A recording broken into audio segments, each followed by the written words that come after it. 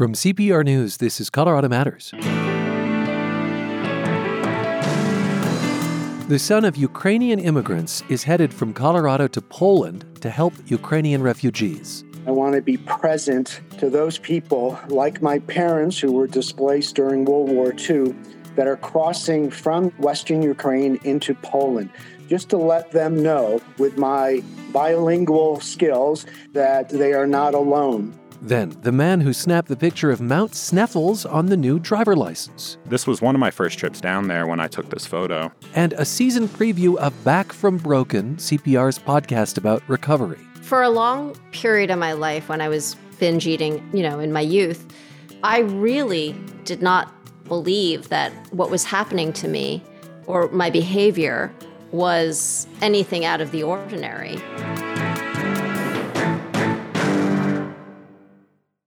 I'm Claire from Castle Rock. I'm from Longmont, Colorado. I'm from Fruita. From Wheat Ridge. From Sedalia. Genesee. Kiowa. My wife and I live in Boulder. In Grand Junction. Carbondale. Franktown. Windsor, Colorado. Hi, this is Amanda in Loveland, and I support Colorado Public Radio because it is just that. It's publicly funded by the people who listen to it, and I think that should be very valued in our society today. It's easy to donate at cpr.org. This is Colorado Matters from CPR News and KRCC. I'm Ryan Warner.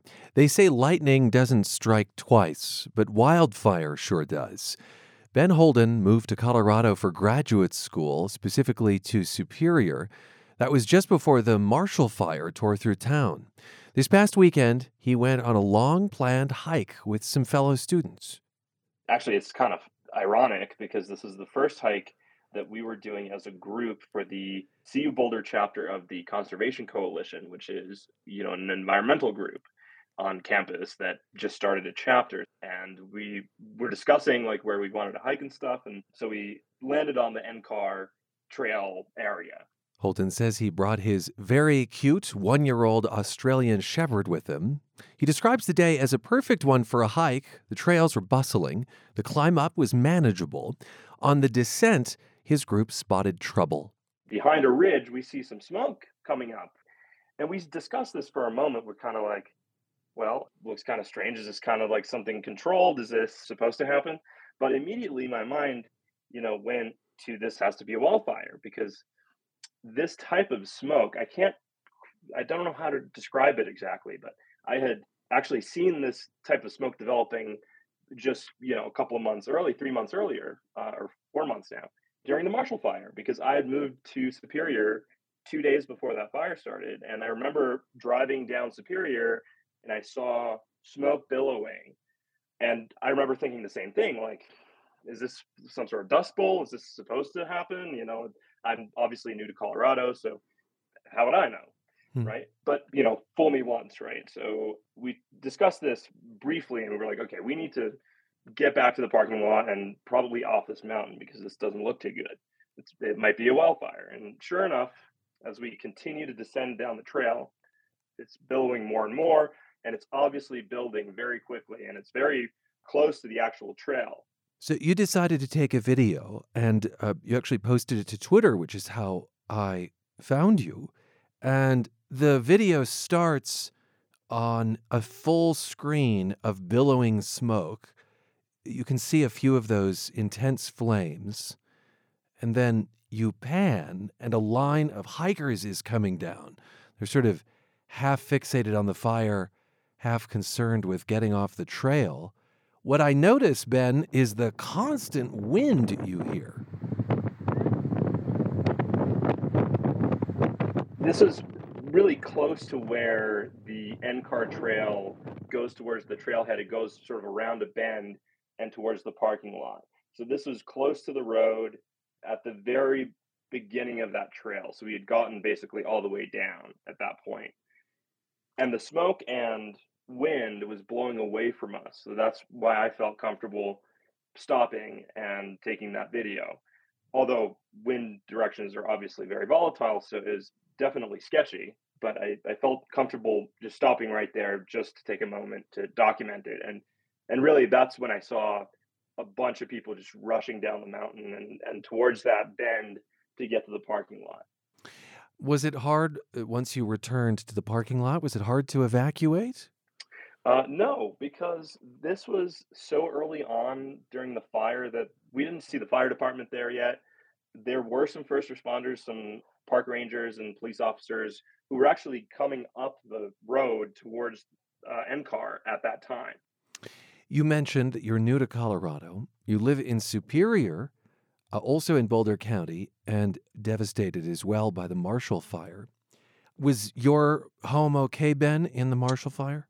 Yes. Okay. Thank goodness. We were very lucky. Our part of Rock Creek was untouched, but just a couple of minutes down the road, there are houses that burned to the ground. So this is definitely something that hit home. I just moved in and had to evacuate basically immediately after just putting all my stuff inside. So it was definitely a very dramatic start to my time in Colorado, and now finally, after midterms and everything else, I was able to get out again and go on a hike, and then I just so happened to stumble upon a wildfire. So there seems to be a theme sort of running here. Do you have any regrets about moving to Colorado?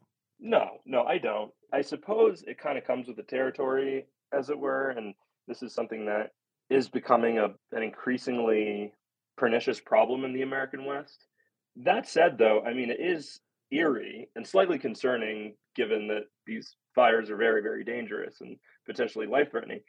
It's definitely a little bit concerning having experienced them at such a close range twice now in just 4 months of living here. Yeah. But beyond that, I love Colorado, so it's definitely a mixed experience in that sense. But I definitely don't regret moving here. I know that you're getting a master's in data science at CU.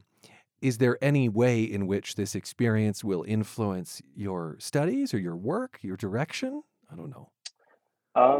It might radicalize me in some form or another that I can't really pinpoint at this time. But this is definitely something that can be studied and probably something that can be modeled as well.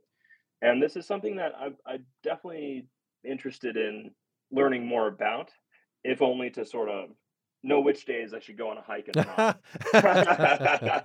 A very local reason, I suppose. Hey, thanks, Ben, for talking with us. Glad you're safe. All right, thank you. Ben Holden of Superior, Colorado, who witnessed the beginnings of the NCAR fire over the weekend. As of this morning, it's 35% contained with no loss of life or structures.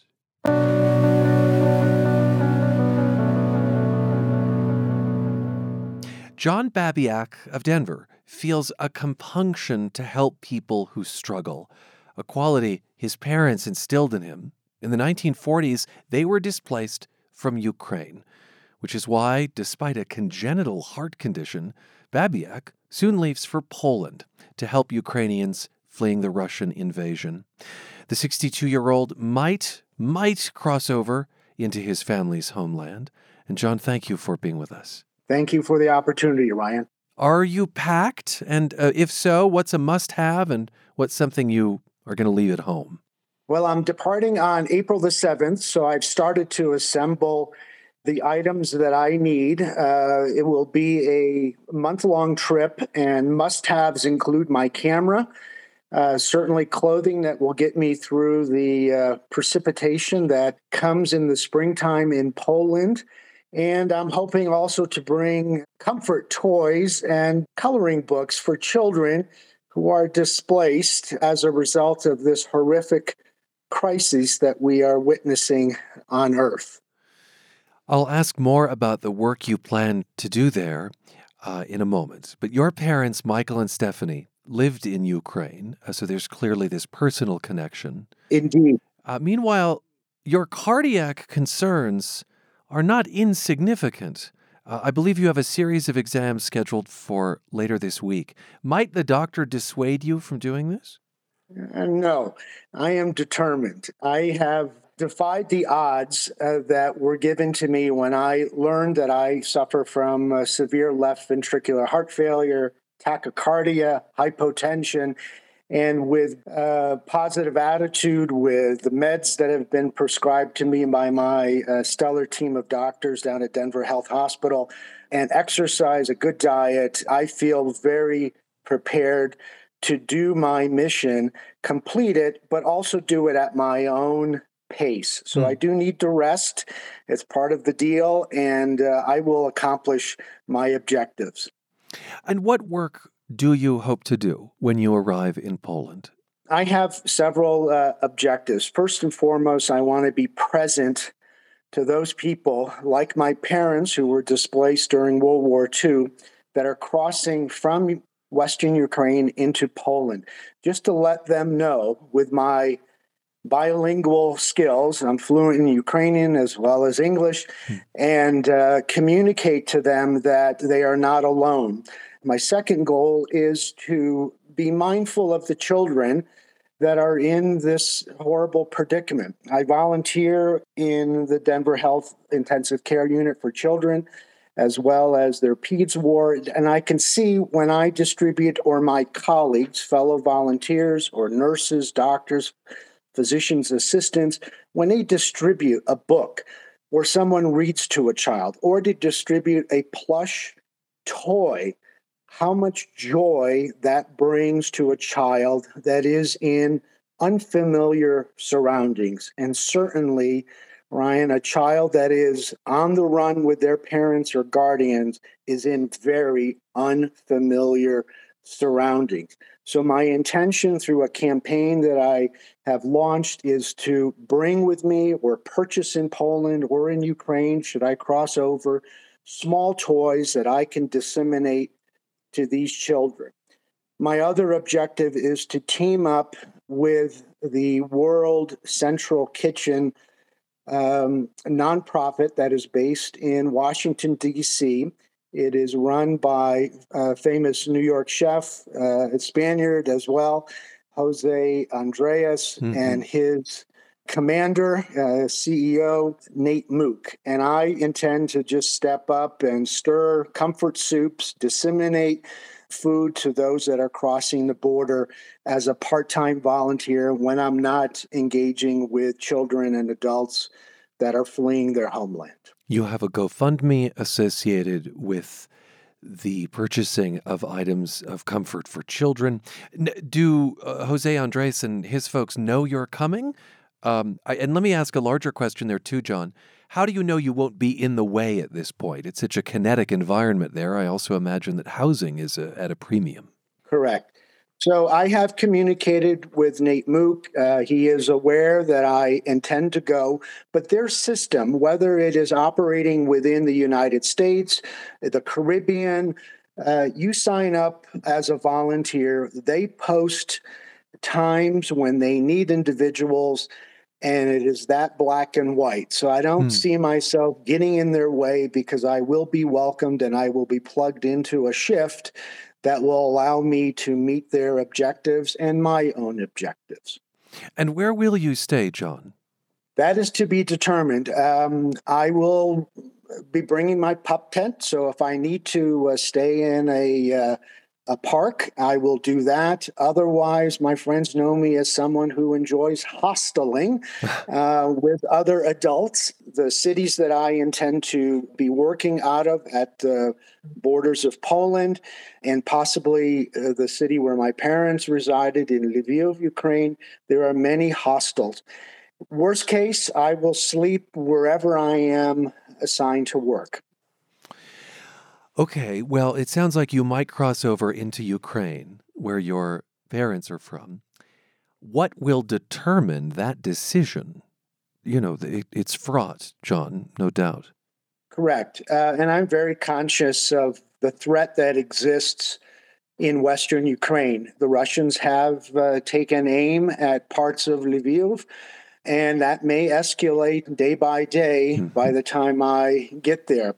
So my safety is paramount. So if it is against my good nature and judgment, I will not go. Many people will be coming in my direction, right, from east to west, and I can certainly achieve my objectives by waiting for them.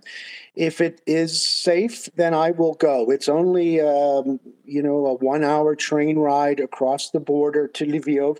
There are many needs that have been announced within that community, both by their mayor as well as healthcare providers. I can use my goodwill, my intelligence, my stamina, and my language to help them out. You're listening to Colorado Matters. I'm Ryan Warner. We're speaking with John Babyak. He's a first-generation Ukrainian-American who's planning on traveling from Colorado to Poland early next month to volunteer and assist those in need with the war taking place in Ukraine. Back to your parents for a moment, Michael and Stephanie, native Ukrainians displaced from their home in the 1940s. They eventually settled in upstate New York. And you talk about watching them help others when you were a young boy. What did you witness, John? My parents were very compassionate and generous human beings, and they had a great impact on my philosophies, on my social style. I would see them welcome fellow Ukrainians, recent immigrants, or ones that had been in our community even from World War I, and help them just interpret paperwork from the U.S. government to help them get Social Security disability payments. My father worked as a medical technologist in our community hospital. I would see him draw blood in our kitchen in hopes that he could facilitate the diagnosis of a neighbor's illness. And they looked to him as a doctor. He was in medical school in Lviv, but it was cut short because of World War II. But because of his connection to our hospital community, he was a go-to individual.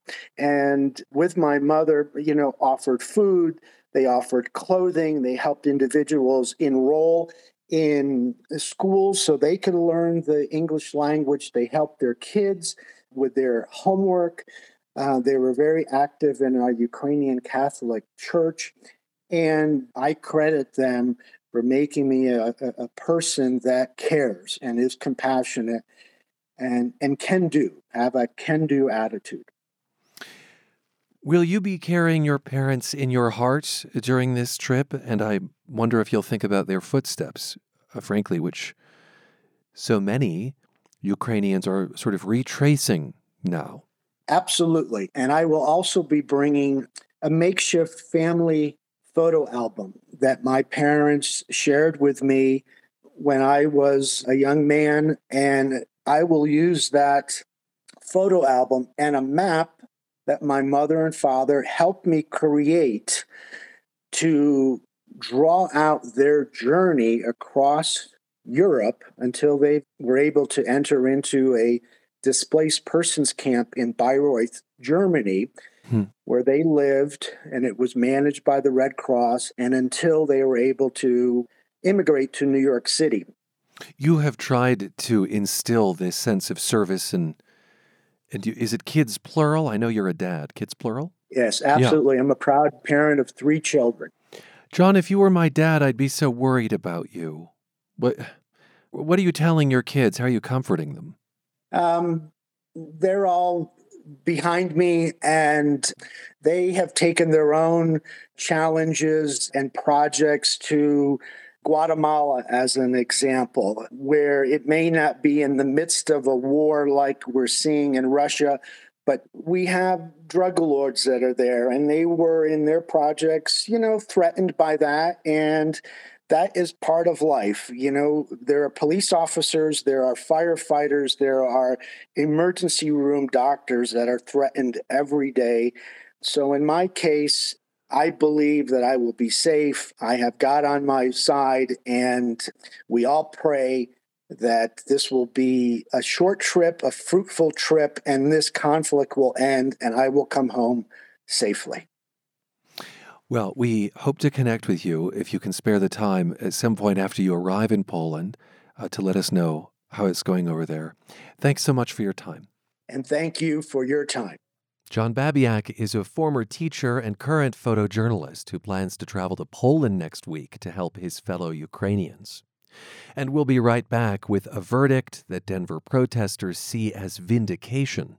This is Colorado Matters from CPR News. Hey everybody, this is Jad Abumrad from Radiolab. Sunday, April 17th, I'll be at Paramount Theater talking about the miracle of indoor plumbing. I promise you that will make sense if you come. Tickets on sale now at ParamountDenver.com. It's Colorado Matters from CPR News. I'm Ryan Warner. Denver will pay a group of demonstrators millions for how police treated them during the Black Lives Matter protests in 2020. A federal jury awarded the plaintiffs a combined $14 million after a long trial, which ended Friday. CPR's Matt Bloom followed the proceedings from beginning to end. Hi, Matt. Hey, Ryan. Let's break down the verdict, $14 million in awards. What exactly is that for? Why, perhaps, is it significant? This is the largest penalty the city has faced for its police department's excessive use of force against protesters in 2020.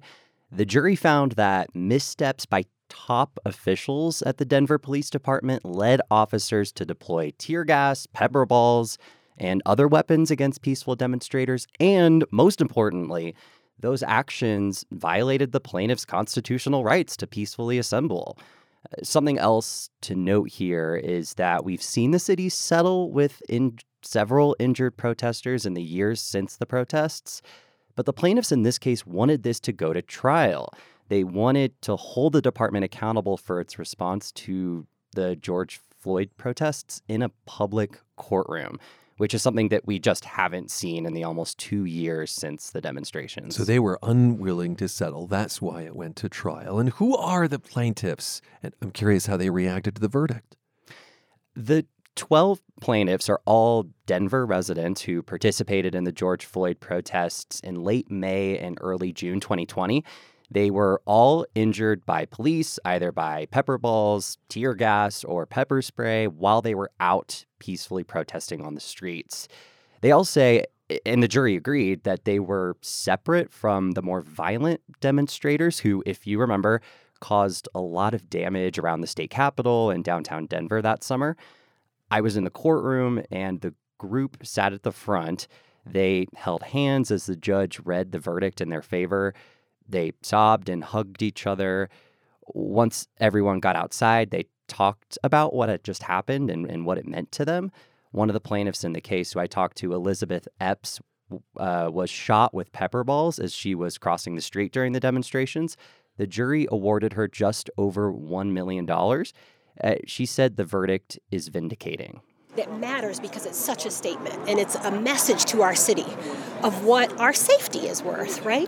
What our rights as protesters, as community members are worth. So in that way, the number actually does matter, right? It's not a small amount.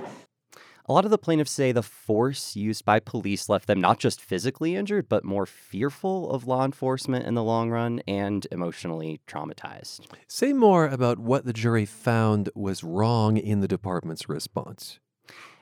The key here is that jurors said it wasn't just individual officers who violated the rights of protesters, but that practices and policies at the department's highest level led to an overuse of force. The plaintiffs' attorneys pointed to shoddy record keeping, insufficient crowd control training, failure to issue dispersal orders before firing tear gas and pepper balls, among other things. Several DPD officers were even quoted in city memos that the department suffered a, quote, total leadership failure during the demonstrations. So that's why we're seeing this $14 million in damages against the city and not just individual officers. I gather the city disagrees with this verdict. What have they said about it? Yeah, throughout the trial, city attorneys said the police department was doing its best to protect public safety amid the demonstrations, which were unprecedented in size and violence. One lawyer even compared it to preparing for cold and flu season, and then COVID hits. And of course, this was in the midst of COVID, in fact. Yeah. After the verdict came out, Denver's Department of Public Safety issued a statement. It says that they recognized some mistakes were made in their response. And since the protests in 2020, they've eliminated the use of certain crowd control weapons and have improved officer training. The city didn't say if it was taking any specific steps because of this trial in particular, but the judge could still order the department to make some changes through a process called injunctive relief. Which is something I know you'll follow. Matt, this was the first BLM protest case to make it to trial in Colorado. Should we expect to see others? And, does this set some kind of precedent? We could absolutely see more. There's another class action suit being brought against the city around how it enforced its curfew, which it had during several nights of the protests. And several individual protesters who were injured have filed suit separately, too. I spoke with Jason Williamson. He's executive director of NYU's Center on Race, Inequality, and the Law. He says this victory for protesters won't necessarily set legal precedent in other states, but it's still significant. And I would imagine that litigators around the country would use a victory in this case as fodder, for sure. If Denver decides to appeal, it could make its way to higher federal courts and even the Supreme Court eventually, but it's way too soon to say if that will happen. Matt, thanks for this reporting. Thank you. CPR's Matt Bloom on Friday's $14 million combined verdict in favor of protesters in Denver.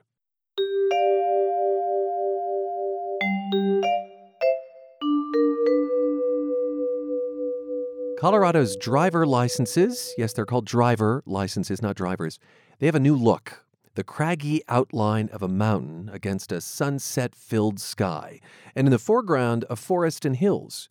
The image is based on a photo of Mount Sneffels on the western slope, and the photographer is Matt Nunez of Lone Tree. The public chose his picture as part of a contest. Hi, Matt. Congratulations. Thank you, Ryan. It's a pleasure to be here. Your picture of Mount Sneffels was one of almost 300 images in contention. And this is cool. It wasn't the only finalist to come from you. That's right. In late 2020, the governor announced the iconic Colorado contest to solicit artwork from across the state for the design of the new driver license, I guess. Yes, that's right. I submitted 3 images. That was the maximum allowed, and didn't think too much of it. And then several months later, I'd say in January or so of 2021, got a phone call from the Department of Revenue saying that all 3 of my images were selected as the sole finalists for the front side of the driver license. Now, this is not fixed. In other words, you work for the state of Colorado by coincidence. This was not fixed. This is because you are good at what you do in your spare time. Well, thank you, Ryan, and I would certainly hope it's not fixed, considering I got the job with the state after all of this had occurred. I was living in Glenwood Springs on the West Slope at the time, and was just delighted to have 3 of my photos, all from the West Slope, chosen for the front. What were the other photos of, just out of curiosity? So, of course, the winning image was of Mount Sneffels, and the 2 other ones were one from the Maroon Bells outside of Aspen during the winter, and then the other one was from Black Canyon of the Gunnison. Was the idea that it was going to be a natural scene? In other words, you didn't go and photograph the cash register building or something? No, this is my specialty within photography is landscapes, and that is something that was really born out of my passion for Colorado and exploring our state and carrying my camera with me wherever I went on road trips or work trips and trying to see as many beautiful and, of course, iconic spots as possible. You were born in Colorado, but you come from a military family that moved around a lot. I'm curious what drew you back here, and maybe that would tell us something about your photography. Sure. Well, I have long family roots within Colorado. Depending on how you count them, I'm either 4th or 5th generation Coloradan, and was born in Colorado Springs to a military family. My father served in the Air Force for 23 years as a graduate of the Air Force Academy, and as such, I moved around quite a bit. Throughout my life, my family told me that we were going to end up in Colorado at some point. And I think coming from a military background, that sort of lack of roots in one place throughout my childhood really drew me back here. So as soon as I graduated college in 2016, I made my way back here, and I don't really plan on going anywhere anytime soon. And do you think that is in part because of natural beauty as well as family? Absolutely. I believe that landscapes are what root almost everybody in Colorado to live here. They're what brought the pioneers here back in the 1800s. It's, of course, what the indigenous populations before us attached so closely to spiritually. Yeah, speaking of rootedness. Absolutely. And today it's something which we all enjoy, both for recreation benefits, spiritual benefits, health benefits, you name it. Photography is not your day job. You work for the Colorado Office of Economic Development in the Outdoor Recreation Industry Office. Correct. So you took this photo of Mount Sneffels in 2017. Correct. And you were wandering, I guess, the back roads of Ridgway at that point. How does that place make you feel? Well, I think anybody who's driven south on Highway 550 from Montrose down to Ridgway feels much the same when they see Mount Sneffels for the first time on that road, and how it looms on the horizon at first and then grows into something quite stunning once you're actually around Ridgway. And this was one of my first trips down there when I took this photo. Oh. And so it was fresh for you. I wonder if that fresh gaze helps, you know? I'm certain it did. And I was only passing through the area, but I spent as much time as I could afford just kind of exploring the back roads. People ask me where exactly I took that photo, and I couldn't tell you. I was just kind of turning off on dirt roads wherever I found them until I eventually found my way back to the highway. It was a gorgeous fall day. That first weekend or two in October, I think, is the best time of year in Colorado, and all the conditions were just right for me to take an image that I'm quite proud of. How does your family feel about this? I just want to say, by the way, that your grandfather, Joe Nunez, came to Colorado as a child, eventually represented Douglas County in the legislature. Your grandmother, also politically minded.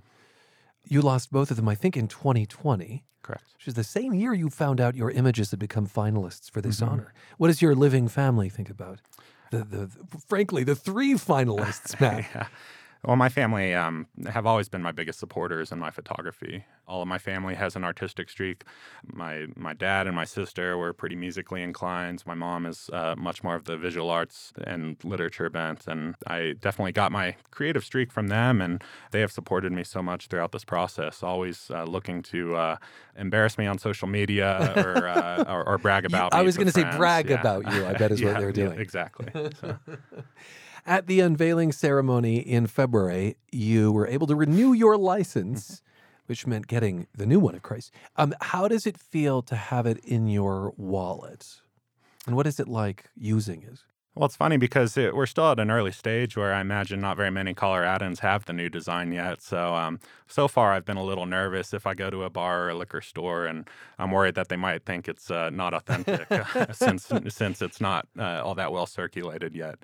But, it's exciting. It's kind of a little token or a little trophy, which I get to carry around. And, of course, I'm not telling everybody I run into or flash it to that. Don't you know who I am? Right. Yeah, that's not exactly what I'm doing. But yeah, I do feel a little bit of pride when I pull that out just because of what that image means to me. I mean, it's so much more colorful than the past licenses. It really is, I don't know, I guess the most functional piece of art that we may encounter each day. It's funny. So many photographers try to showcase their art on social media or through galleries or through fine art prints. And you don't think about some of these practical uses. So it's kind of funny to think that a driver's license, of all things, is what my photograph ended up on. And of course, I'm seeking those other avenues to showcase my work. But this is a pretty peculiar one that I'm lucky to lay claim to. Before we go, is there a part of the state you haven't been to that you'd like to photograph? Two areas of the state I have not yet explored but would really love to are northeast Colorado, around the Pawnee Buttes and the plains in that region. And then additionally, the Yampa Valley. I've never been up around Steamboat or Craig or Hayden. Folks in those regions might see Matt someday soon. Thank you for being with us. Thank you so much, Ryan. Photographer Matt Nunez took the image on the front of Colorado's new driver licenses. I have tweeted the original photo at CPR Warner. Still to come, Back from Broken is back. This is Colorado Matters from CPR News. Well, pack my canvas tote and fill my coffee mug. It's me, Paula Poundstone from Wait, Don't Tell Me. And thanks to Colorado Public Radio, I'll be at the Paramount Theater in Denver on April 29th. Tickets are on sale now at ParamountDenver.com. You're with Colorado Matters from CPR News and KRCC. I'm Ryan Warner. In the words of my colleague Vic Vela, when we can meet each other with empathy and compassion, we can find hope. and that is at the heart of his podcast, Back from Broken. It's about people who've emerged from the hardships of addiction, mental illness, or physical injury. The third season debuted this month, and Vic is with us for a preview. Hi, Vic. Hey, Ryan. Thanks for having me, man. After 3 years now, what resonates with you about the stories you share? I just continue to be blown away by the response. In the 22 plus years that I've been in journalism, this is absolutely the most emotional response to anything I've ever been a part of. The emails from moms and dads who tell me that by listening to Back from Broken, it helps them better understand what their son or daughter is going through in terms of their addiction or mental health issues. Sometimes I'll get an email saying, I just listened to Back from Broken and now I'm going to my first recovery meeting. Oh. I mean, I just can't think of a better or more incredible, compliment. You describe season 3 as containing some of the most powerful stories you've ever told, including Lynn Chen's. So she struggled with an eating disorder, and in this excerpt, she describes a binge. What it would look like would be me being in the house, starting off the day feeling like, okay, it's been at least 3 or 4 days since I've binged. I think I got this now. I think this is the week that we're going to go without one binge. I think we're doing really, really well. I didn't allow myself to keep foods that I binged on in the house, so everything was pretty empty. And my husband often had his own food that he would always ask, is it okay if I have this? And I'd always be like, yeah, sure. If you want to have your hummus and your crackers, it's totally fine. If you want to have your Kashi Go Lean cereal, great. These are healthy things, right? They're marketed as healthy. So this is fine. I want to be the type of person who can live in a house with Kashi Go Lean cereal and hummus and not feel like I'm in trouble. Right? This is what I had said to myself. Inevitably, what would happen? I'd open the fridge, I'd see the Kashi and the milk, and I'd say, I'm going to be a normal person today and have just one bowl of cereal. I'd sit, eat it, try not to have any distractions as they tell you not to, chew my food thoroughly, feel like I got this under control. And then I'd be done with the bowl. I'd wash the bowl. I'd go do something else. And then 20 minutes later, I'd want another bowl. And I thought, you know what?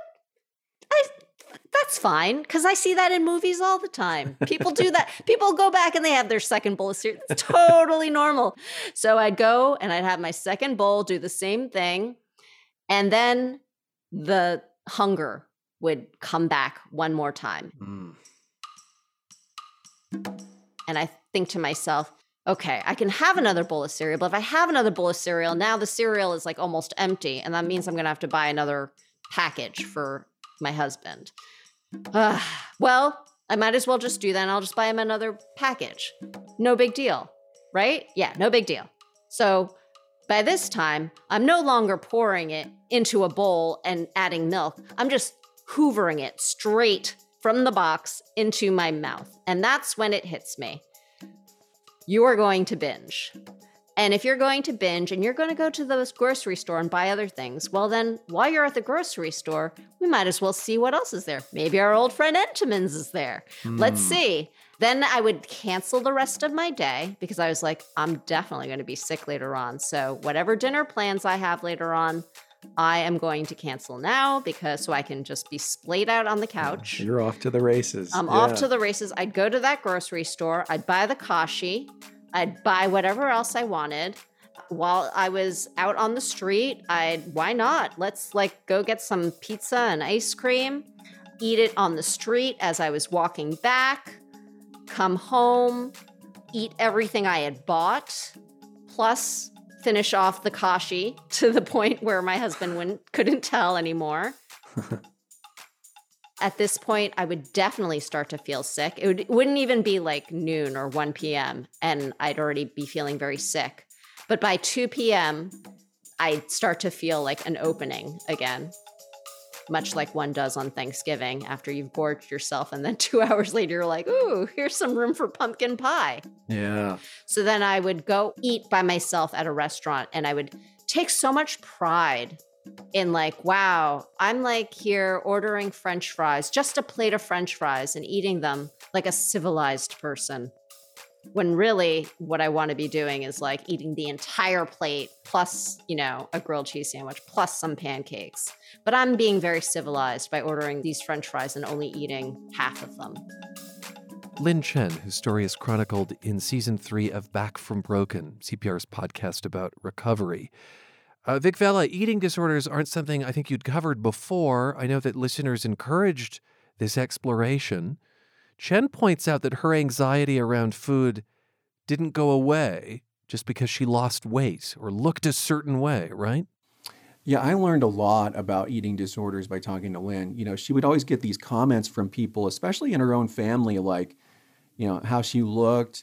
Like if she gained a few pounds in college and come home, they'd say, wow, you've gained weight. And then, of course, becoming an actress, she would see all these tabloid headlines, right, of like actresses who are quote unquote too skinny or who have gained a few pounds. And, that sinks in. And for Lynn, that was just devastating to hear. And the thing that really stood out to me, Ryan, as someone who is, I'm in recovery from cocaine addiction. You wouldn't think that there's anything similar between binge eating and being a cocaine addict. But when she would talk about, the shame and guilt and the hiding that went into her binges, it was very similar to my own binging with cocaine. And I think it really reminded me of what this show is all about, which is empathy, right? And her story helped me better understand my story, even though we had very different things we were addicted to. Why don't we listen to some of your conversation with Tier Caldwell? He's a former gang member whose childhood was shaped by a tough family life, drugs, alcohol, and violence. And as an adult, he ended up in prison after shooting a man, and solitary confinement really changed him. I just kind of got to a dark place, man. Like after all the powerlessness and all the hopelessness, and I got sent to the hole for like 6 months for an incident with another inmate for fighting. And then I just, I had a breakdown in the hole, and I was sitting there by myself. I swear the devil was sitting in that actual cell with me, and he was just leaned up against the wall, and he said, "See, I told you. I knew you would always be here. You can't even, not only can you not make it in society, you're in prison, and you can't even make it in prison. You're in the hole." He just told me I was nothing, and that I belonged here, and that this would be the rest of my life. This would be my story. I was nothing. I was a has-been father. I was an addict. I was a junkie. I was a criminal. I was a thug. I was just the scum of the earth, and that's why your father never bothered to know you. Wow. I mean, I can't imagine you're alone and your only conversation is with the devil and he's telling you how worthless you are. How did you get yourself out of that? It kind of came down to a situation where I just kind of told myself this is either going to make me or break me. And once I got out of that rat-infested, sewage-infested cage, I just started dedicating myself to self-development. And I started writing. And then I began to study my history. I began to study Black history. And then I actually got involved in treatment as well. And treatment was probably one of the most important catalysts that kind of helped my growth. And I just began to seek out things to better myself. So for as much evil and destruction as I sought out, I just kind of flipped it in a way ask God to remove anything out of my life that did not coincide with the path that He wanted me to take. And you also, Tier, you're now learning coping mechanisms for things like anger and violence. Can you share some of those things that you learned? Yeah, absolutely. Number one, I had a lot of trauma, and I learned that I knew nothing about emotional intelligence. Nothing. I was taught to deal with my problems in a violent way because that's the only thing individuals from my circle or my world, that's what they respected. I thought that that was the norm. But then I learned alternatives to violence. I learned how to de-escalate situations. Like I learned how to be assertive versus aggressive. I got to the core of what made me act how I acted.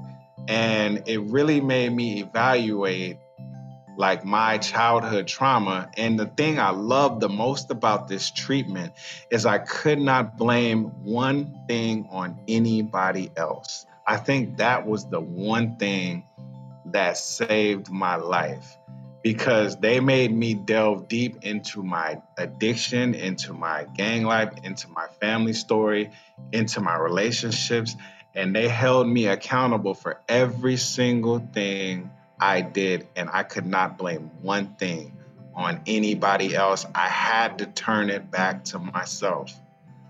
And I'd never done that before. I never had to be accountable for my wrongdoing. And then I never had to peel back and get to the core of why I did what I did. I never got to experience or even talk about my trauma. I didn't even know what trauma was. I thought it was just normal things that people just go through. Tier Caldwell sharing his recovery from gangs, drugs, violence with Vic Vela in Back from Broken. Vic, he mentioned the devil and God while he was in solitary. You and I have talked before about how faith can be a part of recovery. I'm curious, do you have faith? And if so, has the podcast strengthened it? Well, I don't have much faith in my March Madness bracket at the moment, but we're not even going to go there. That's an excellent question. Faith, Ryan, is a part of everything I do. Faith gets me through periods where I am struggling. You know, there's the old quote, faith sees best in darkness. And right now, obviously, we're in a dark time in the world. You know, there's a war going on. There's the pandemic, which has been going on forever. And there's just a lot of despair. And you know, my belief in a higher power and a spiritual plane that has helped me stay sober every day for the last 7+ years still remains. And really, this show has strengthened it. Hearing the other stories from people from all walks of life, you know, what do we have in common? I don't have much in common with Lin Chen, maybe not much in common with Hunter Biden in terms of how we grew up and our support system and the ways that we went about our lives, but we sure have a lot in common when it comes to recovery and having a spiritual foundation under our feet to help us through those times. You know, I get asked a lot, do you believe in God? And, you know, to answer the question, yes, but it's kind of irrelevant because, you know, my life changed from the moment I started to believe in a power greater than myself. And, you know, is there evidence of God? You know, I don't know, but there's evidence that shows that once I started to believe in a power greater than myself, my life got immeasurably better. Just to say that Hunter Biden was a guest on the program, on the podcast. Vic, thank you so much for your time. Yeah, thank you, Ryan. Vic Vela, creator and host of Back from Broken, CPR's podcast about recovery. Season 3 is out now. Follow Back from Broken at NPR One, Apple, everywhere you get your podcasts, frankly, and online at CPR.org.